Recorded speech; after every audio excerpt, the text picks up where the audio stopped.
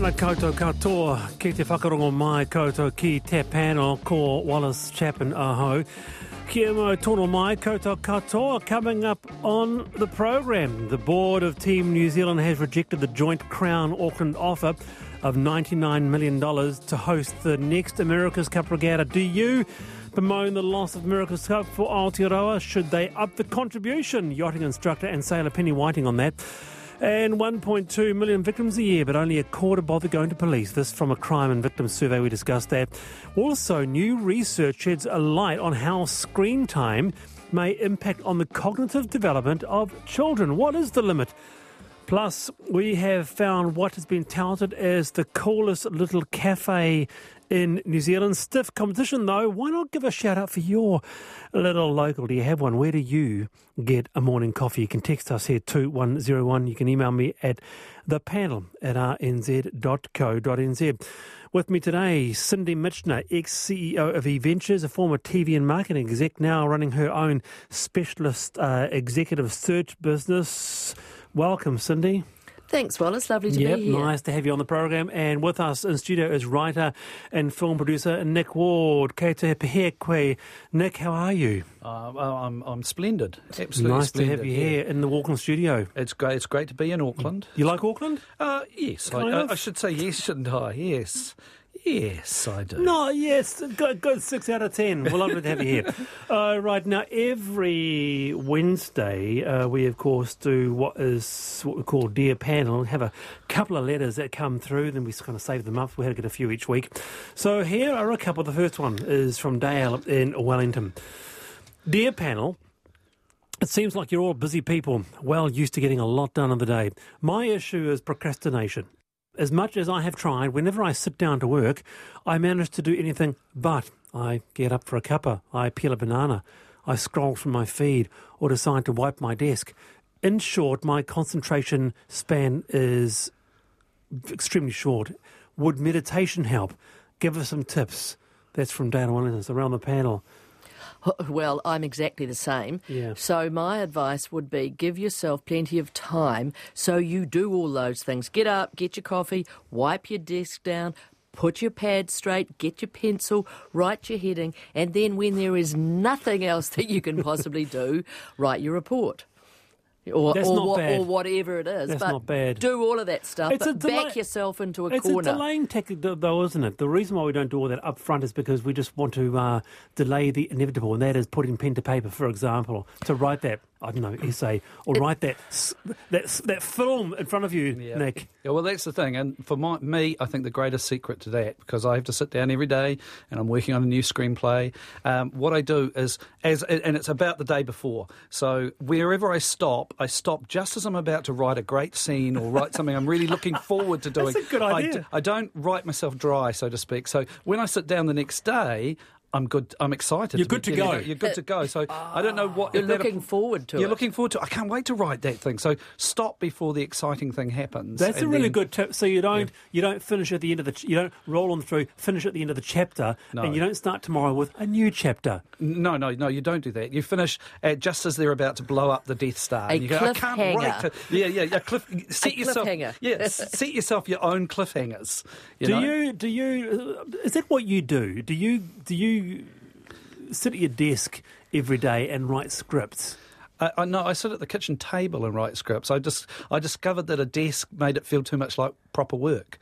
So sitting at the kitchen table is much more fun. Is it hard? Is it hard to I mean, this speaks directly to you, doesn't it? Procrastination. Yeah. Oh yeah, procrastination. But the thing is, I was talking to Raybon Khan the other day, and he's been doing a writing project, and he was saying, I discovered something shocking about writing, because we were both working on the same show, and he said, writing's not about writing. I said, no, it's not. That's the secret. Wait, don't you write it in your head first? Yes, yeah, absolutely. I do that when I'm writing a document.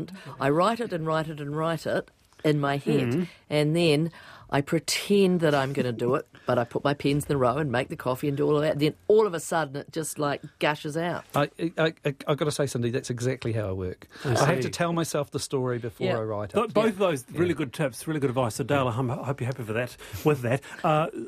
Dear Dale, put it to one side and get back to it, says one. By the way, great hot tips for your local cafe favourite. I'm just going to give one right now. Luscious Cafe, Onehunga, more superb long black, says Gary in Mount Eden.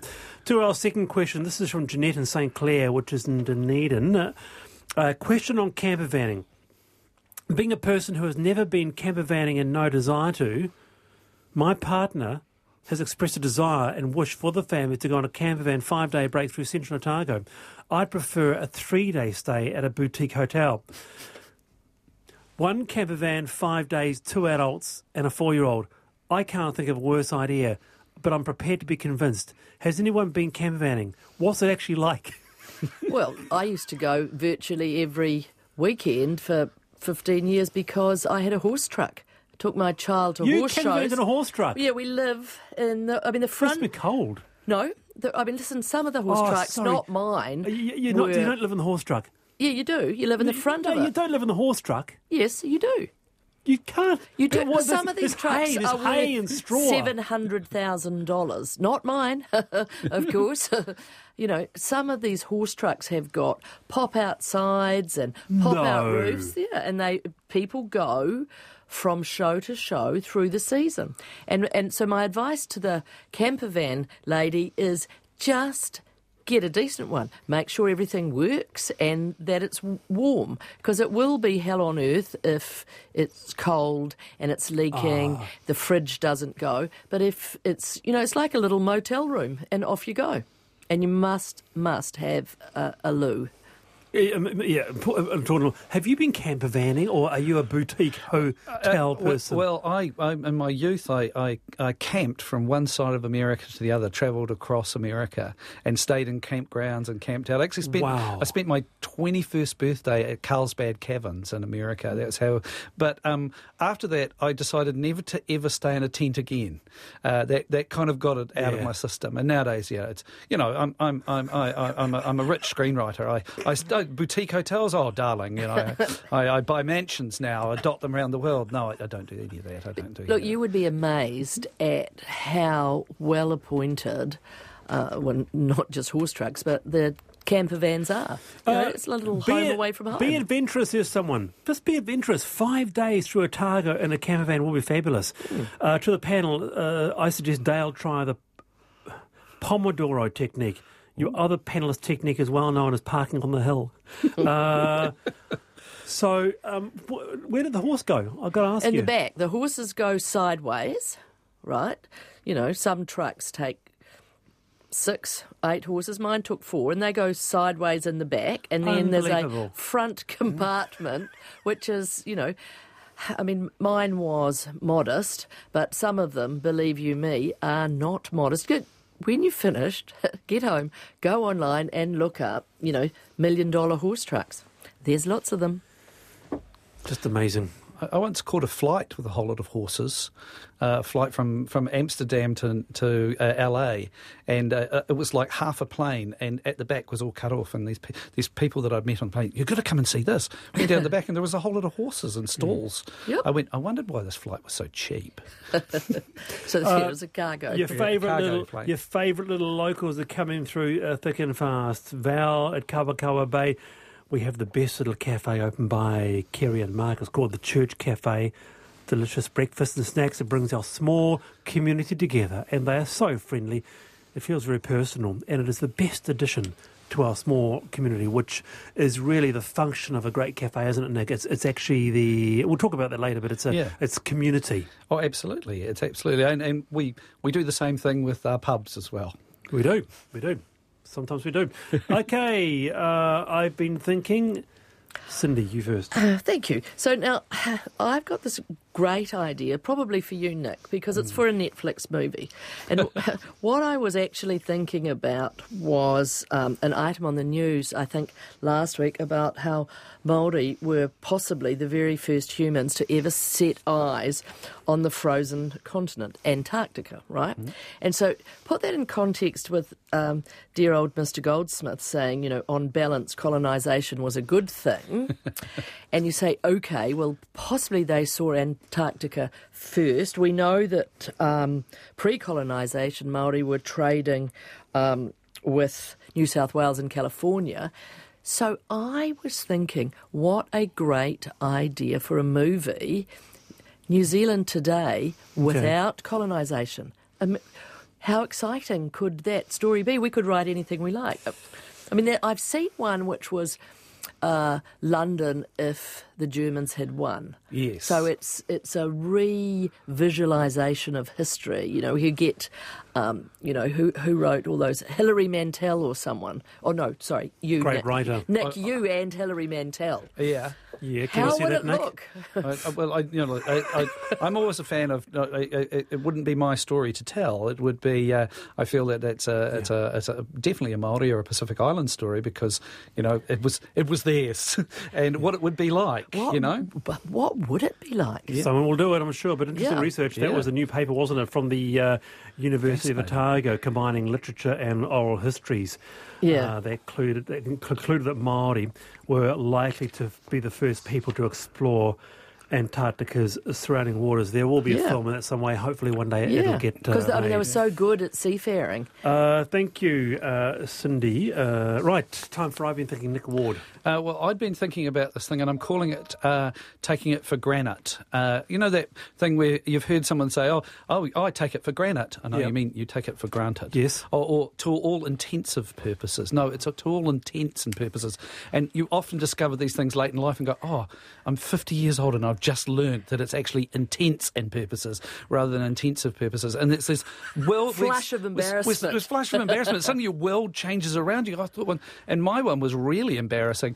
I always thought, you talk about someone having roid rage, and I didn't realise it was steroids. I always thought it was hemorrhoids, that people got hemorrhoid rage. Oh, hemorrhoid rage. Hemorrhoid rage. Road. No. Roid rage is like when people get, and when so, people say roid rage, Nick thought it was hemorrhoid rage, not steroid rage. Not steroid rage. Yeah.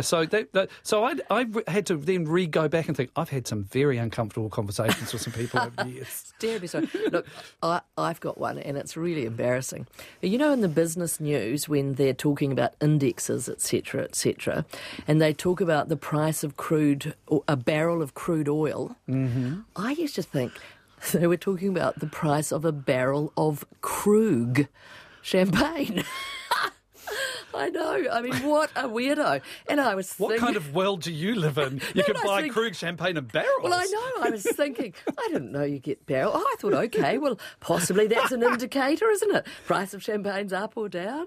So what happened? You were at a executive corporate function one day, and someone says, "What do you mean by a Krug oil barrel?" Is that how it came up?